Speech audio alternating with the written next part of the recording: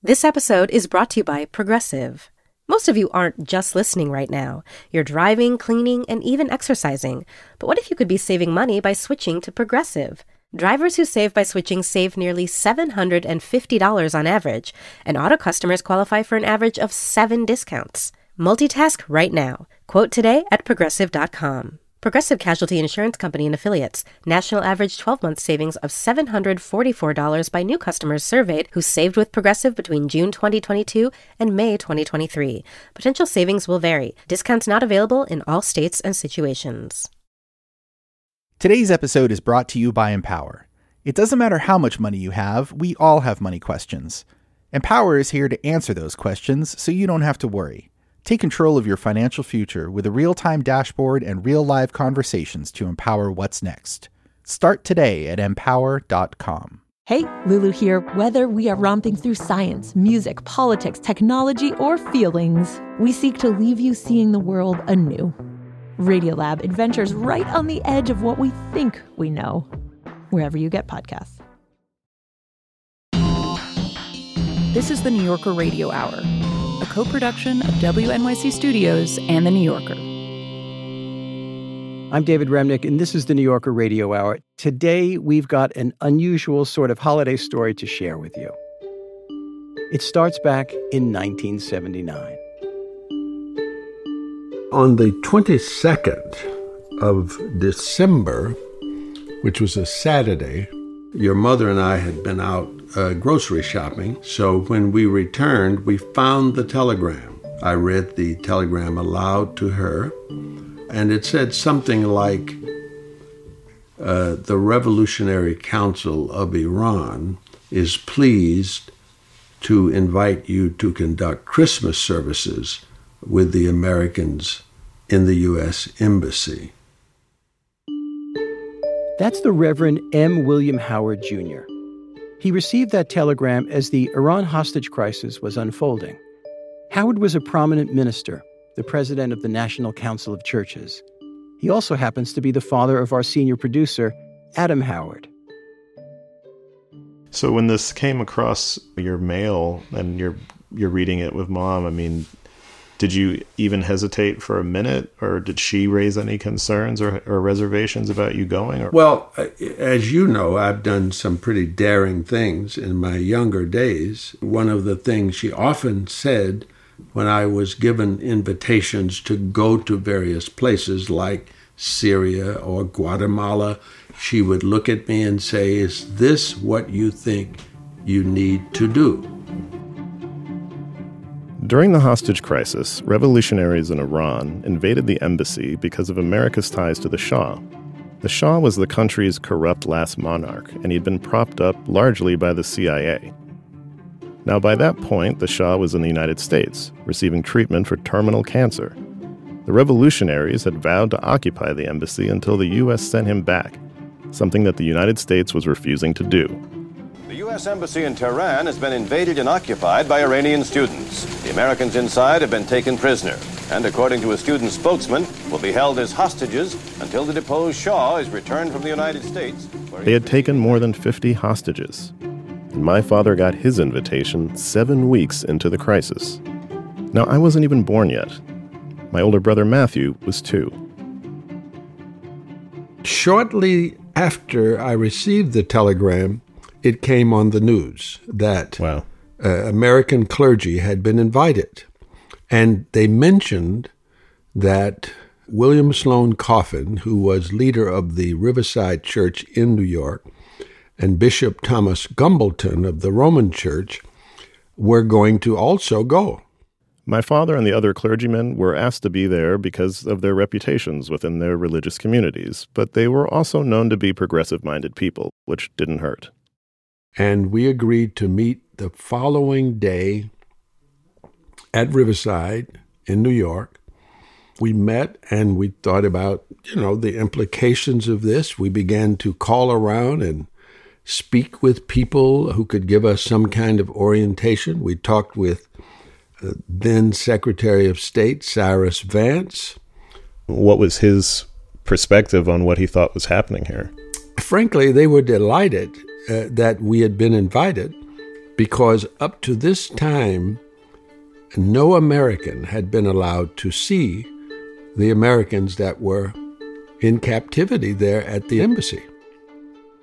So, of course, there was a lot of speculation, but no one had actually seen them. So we were in no way discouraged from doing this. It never really occurred to me, and this was a striking question, a surprising question I received from many people who presumed that there was a level of risk that we might be taken hostage. I was going to ask, I mean, was that a genuine fear that you had, or? No, I don't think either of us who traveled to Iran had that feeling. Why? Number one, we'd been invited. Mm-hmm. And number two, from the beginning, there was a sense of genuine respect for the religious heritage of the hostage, a unitary. I mean, right. there were people there who were Orthodox, there were non-believers, but there was a presumption that they were Christian. And remember, the Iranian government was overwhelmingly Shiite Islam. Right. And they wanted to show respect for the Christian faith.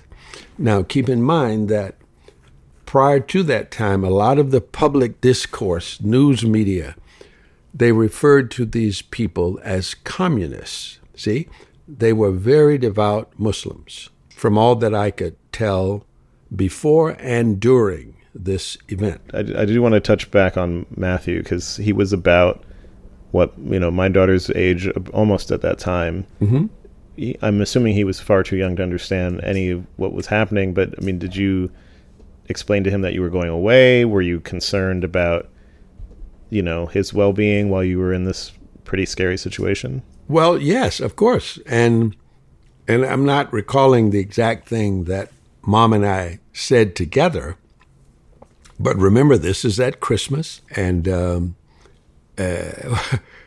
Mom was responsible for assembling toys and things like that while I was away. She made me aware that she had quite a struggle getting him ready for Christmas. Right. But the interesting thing about this is that the Iranian hostage crisis was the breaking news all day, you see?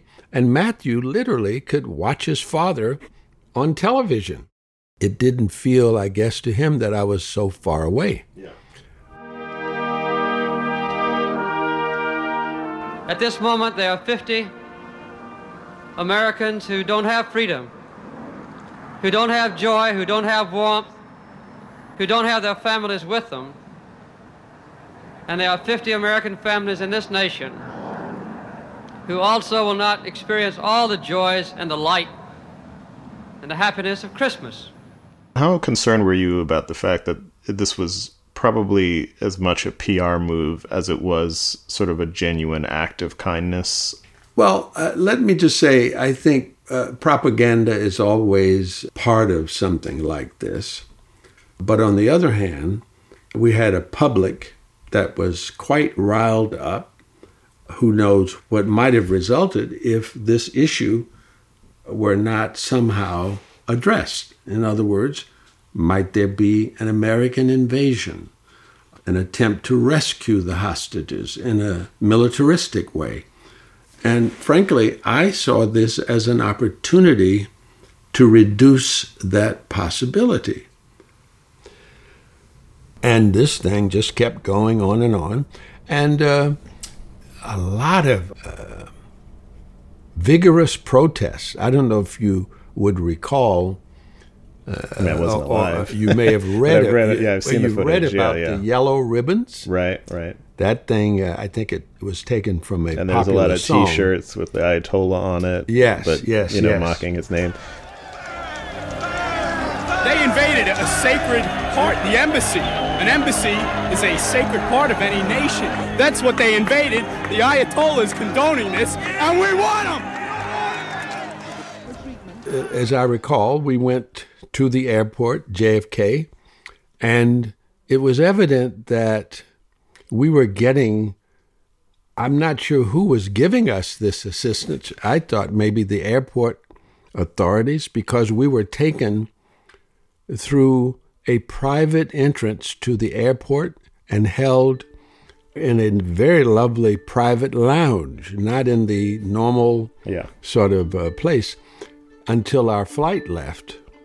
It's like you enter a situation, it's ordinary in some ways, but the gravity of it unfolds as you're in it.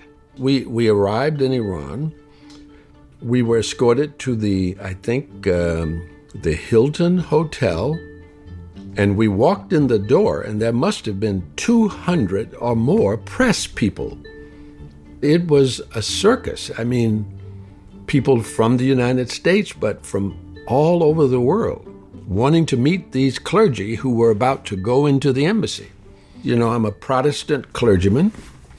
I'm thinking Christmas, that's tomorrow, because this was in the evening of Christmas Eve.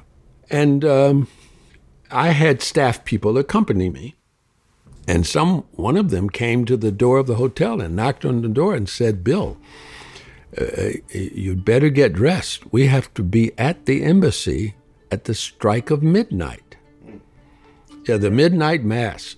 And that's what the Muslim hosts knew about the Christian. So we dressed quickly, and literally at midnight we were at the embassy, driving to the embassy from the hotel. You talk about paparazzi. I mean, my Lord, you know, just speeding cars, reporters hanging out the window of cars with TV cameras, and you're wondering, is there going to be some kind of accident here? But we arrived at the embassy, and the moment we arrived, and we were expected, you know, I would hope so. That's when the that would have been awkward. Yeah.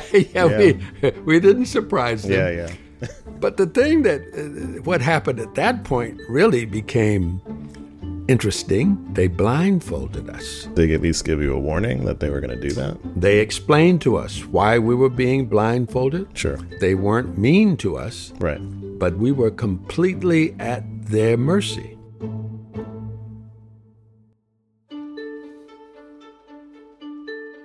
Reverend M. William Howard Jr., recalling his visit to the U.S. Embassy in Tehran during the Iran hostage crisis of 1979.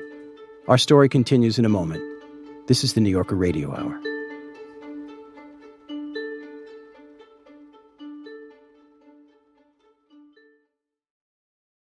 WNYC Studios is supported by Lincoln Financial. The questions around retirement have gotten tiring. Instead of, have you saved up enough? Shouldn't they be asking, what is it that you love to do? And how can we help you keep doing it? The truth is, you are not slowing down. So your retirement plan should be more of an action plan, a hiking plan, a music plan, a sailing plan. The point is, whatever you're passionate about, we can help make sure you never stop. At Lincoln Financial, we have the products to help protect and grow your financial future, so you can keep doing more of what you love. Make your pastimes last a lifetime at lincolnfinancial.com/action-plan. Lincoln Financial Group, marketing name for Lincoln National Corporation and its insurance companies, and broker/dealer affiliate Lincoln Financial Distributors, Inc., copyright 2024, Lincoln National Corporation. This episode is brought to you by Empower. Can you retire early? Will there be enough money to leave an inheritance? Do you have savings for life's important milestones? If you have money questions, Empower has answers so you don't have to worry. With a real-time dashboard and real live conversations, you can get clarity on your real-life financial goals. Join 18 million Americans and take control of your financial future to empower what's next. Start today at empower.com. I'm Roz Chast from The New Yorker. The New Yorker Radio Hour is supported by Dana-Farber Cancer Institute. They are one of the largest recipients of NIH funding. Their scientists played a substantial role in developing more than half the cancer drugs approved by the FDA in the last 5 years. Dana-Farber Cancer Institute has been making one advanced cancer discovery after another for over 75 years. At Dana-Farber Cancer Institute, what we do here changes lives everywhere. Find out more at danafarber.org/everywhere.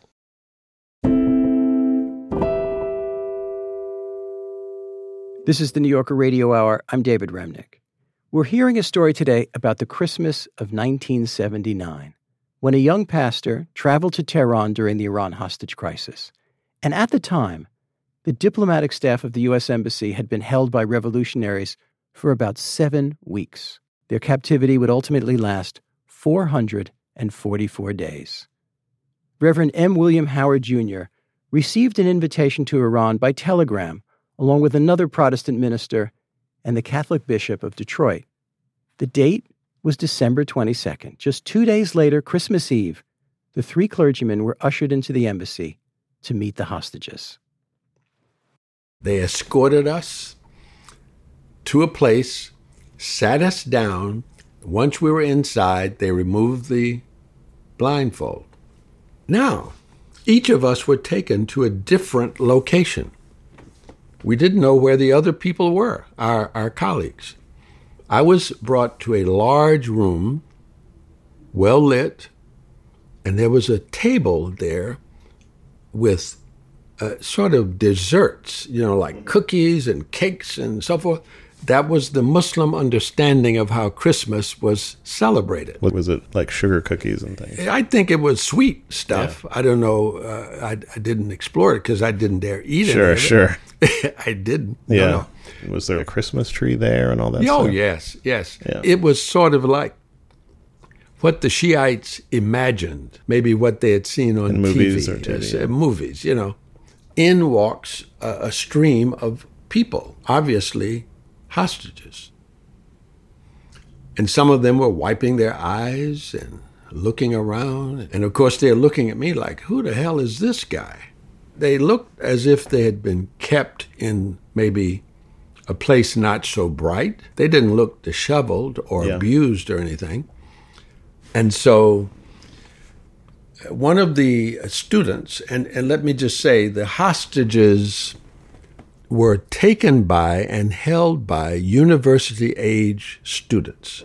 And one of them said to the incoming people, "This is Reverend Howard. He's going to conduct Christmas services." How did they take that? Did they with a lot of reluctance, you might say suspicion, like, who is this guy? And once, they were all seated, I said, look, if I were in your situation, I would be suspicious of me too. And I said in so many words, look, I have a family. I'd rather be at home. But doggone it, I agreed to come over here because the nation is concerned about you. And then they began to warm up because I was not kidding around with them.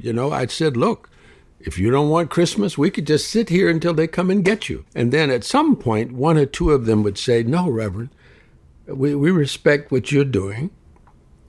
And, what do you have planned? Right. And I said to them, look, I don't know your religious affiliation, so I'm not going to come and impose my own religious tradition on you. Yeah. So you need to talk to me about what your needs are. And I remember very early in the conversation, before anything that we might consider religious began to happen, they asked me about the NFL playoffs. Right. That's a test if you're really an American. Yeah, are you really who you say you are? 11-yard line. So Denver will be moving on offense from their own 11-yard line. That punt covering some 33 yards. 8:43. That is the time remaining in the first quarter. It is Denver 7, Houston 3. And then, at some point, someone asked if I would offer a prayer. And we had a prayer. The prayer was sort of a culmination of the conversation of acquaintance. Mm-hmm. And it was a prayer of contrition, a prayer recognizing the need for the intervention of a divine spirit, and so forth and so on, but it was not long. My colleague Bill Coffin was quite the musician, and I learned later that he actually played the piano for the people he was with. There was a piano there, and they sang church hymns.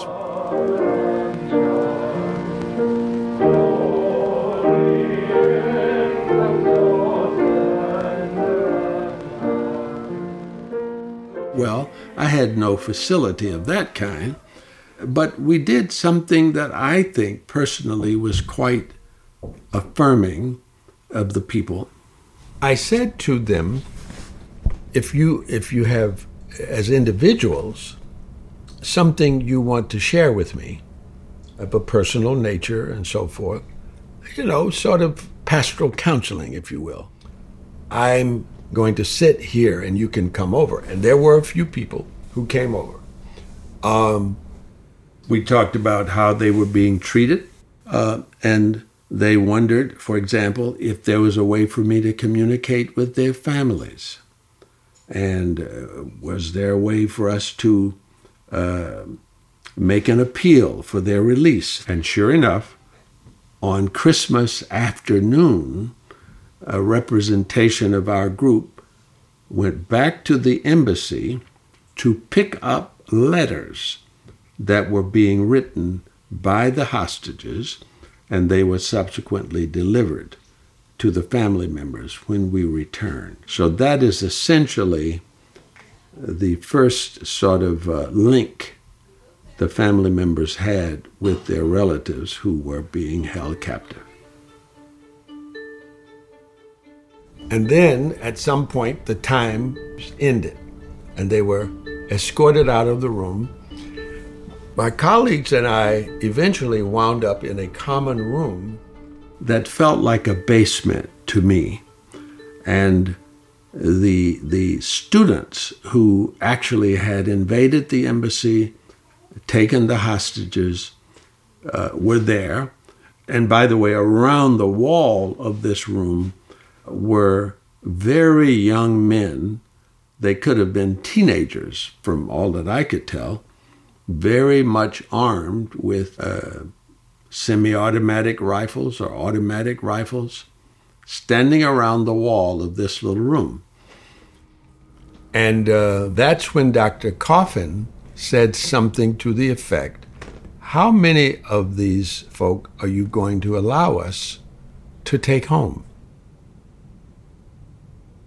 Now, when he said this, had he given you and your colleagues any warning that he was going to do this? About what he was going to say. Did you think this is completely crazy what he's doing and dangerous? Well, I said right away, Bill, it's not that kind of situation. He was associating this with Vietnam. The Vietnamese were not driven by religion. These were people of real conviction about Islam. There was a female leader of these students, and she was known in the American media as Mary. Okay. When she spoke to him very sternly, you heard the young men cock their rifles, that kind of sound. And I said to him, Bill, you'd better leave that alone. And he backed down right away. And after that experience, in that room, we also were taken to meet with the mullahs. In the Shiite tradition, the clergy are mullahs. Did you get a sense that anybody was trying to, I hate to use the word indoctrinate because that's so loaded, but trying to get you to be persuaded as to either the message of the captors or some other alternative perspective about what was going on to bring back to the United States? No, but let me answer that in two ways. One, the students were always clear, not appearing to try and influence us, but they were very clear about the role of the U.S. in supporting the Shah, the presence of the U.S. in Iran, the role of the U.S. in overthrowing Mohammad Mossadegh in the 1950s. They knew all of that in ways that most Americans did not. But when we went to visit the mullahs after visiting the foreign ministry, there were so many checkpoints, armed checkpoints.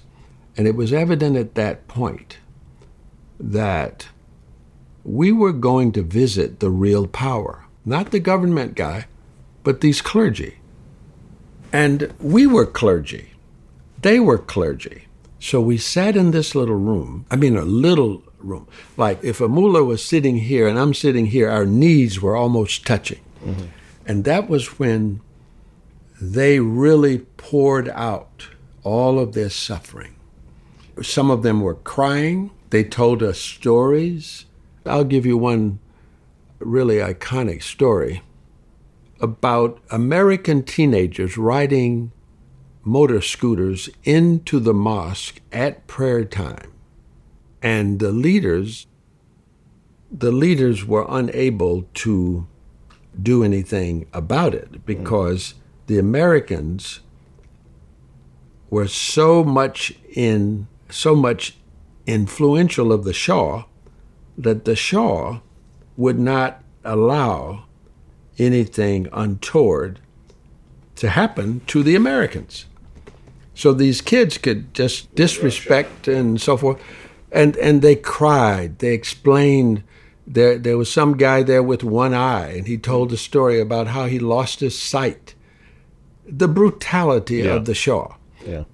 Now, we had some general knowledge of this, but this was like detailing. Now, on the image and indoctrination thing, because many people in the United States were assuming that if you guys could get in there and see the hostages, you must be a little bit biased toward these folks. Mm-hmm. That was going around. Yeah. And so what we decided, because we got some word that the Ayatollah was going to invite us for a conversation. And we had seen these conversations on the television. Him dictating to people. He's telling them things, and you're sitting there quietly. We did not want to be in that situation. Yeah. So we literally planned our exit from the country in some forethought that this may transpire.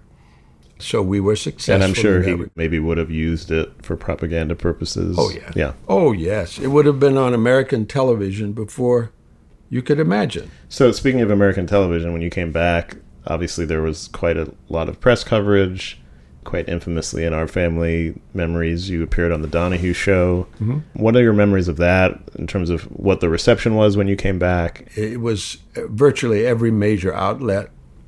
One thing I would say, especially the live shows, is how uninformed the people in those audiences were about the history of Iran. I'm tired of seeing my flag burned. I'm tired of hearing these people kill President Carter. I'm not saying to go in and militarily take them over. But I think that you better understand that we are tired of everywhere in this world, the people that we have helped, turning around and allowing them to destroy our flag, our self-image, and I, for one... Oh, wow. I mean, the people were angry. They were uninformed. And when you put those two combinations together, man, that's a pretty dangerous combination. I wonder, when you reflect back on this, what do you think about what took place? And did this experience in any way change your perspective on the holiday of Christmas? I'm from the school of religious thought that doubts whether the average worshiper has fully understood the tradition that they claim. I think in this period of 2023, we are seeing, for example, how devoid certain sectors of the American religious community is of basic Christian principles and ethics, how they behave in politics, and so forth. I knew deeply the religious significance of Christmas, of course, but I knew that Christmas had evolved into, and it still is, an overwhelmingly commercial enterprise. It's about giving gifts. So I understood that. But what I did understand in this experience was what it meant for the first time, really. And you know very well that I grew up in the Jim Crow South, where there were many instances of not necessarily knowing how much control you really had in your life because of external forces, meaning segregationists and so on. Mm-hmm. It was in the Iranian hostage crisis that I understood how alone we are and how powerless we are when other people take control. And really, it's in that setting that one can develop faith. If you think you have other options, you often don't turn to faith. When you have no other options, you turn to faith.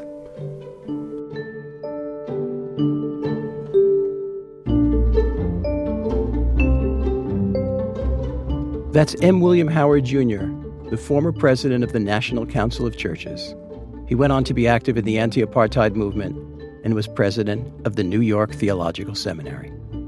Reverend Howard was interviewed by his son, Adam Howard, who's a senior producer of our program.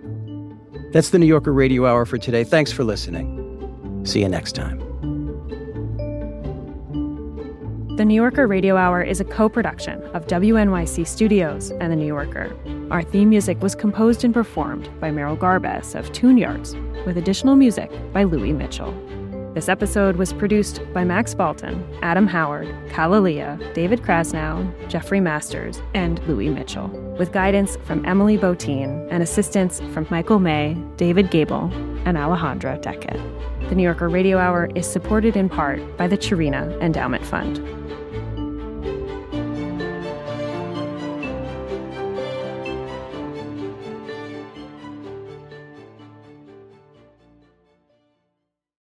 This episode was brought to you by Empower. Are you ready for life's important milestones? What will your retirement look like? Do you know your net worth? Empower can help answer your money questions so you don't have to worry. With a real-time dashboard and real live conversations, you can get clarity on your real-life financial goals. Join 18 million Americans and take control of your financial future to empower what's next. Start today at empower.com. CIDP disrupts. CIDP derails. Let's be honest. CIDP sucks. But living with CIDP doesn't have to. When you sign up at shiningthroughcidp.com, you'll find inspiration and real patient stories, helpful tips, reliable information, and more. CIDP can be tough, but finding hope just got a little easier. Sign up at shiningthroughcidp.com. Be heard, be hopeful, be you.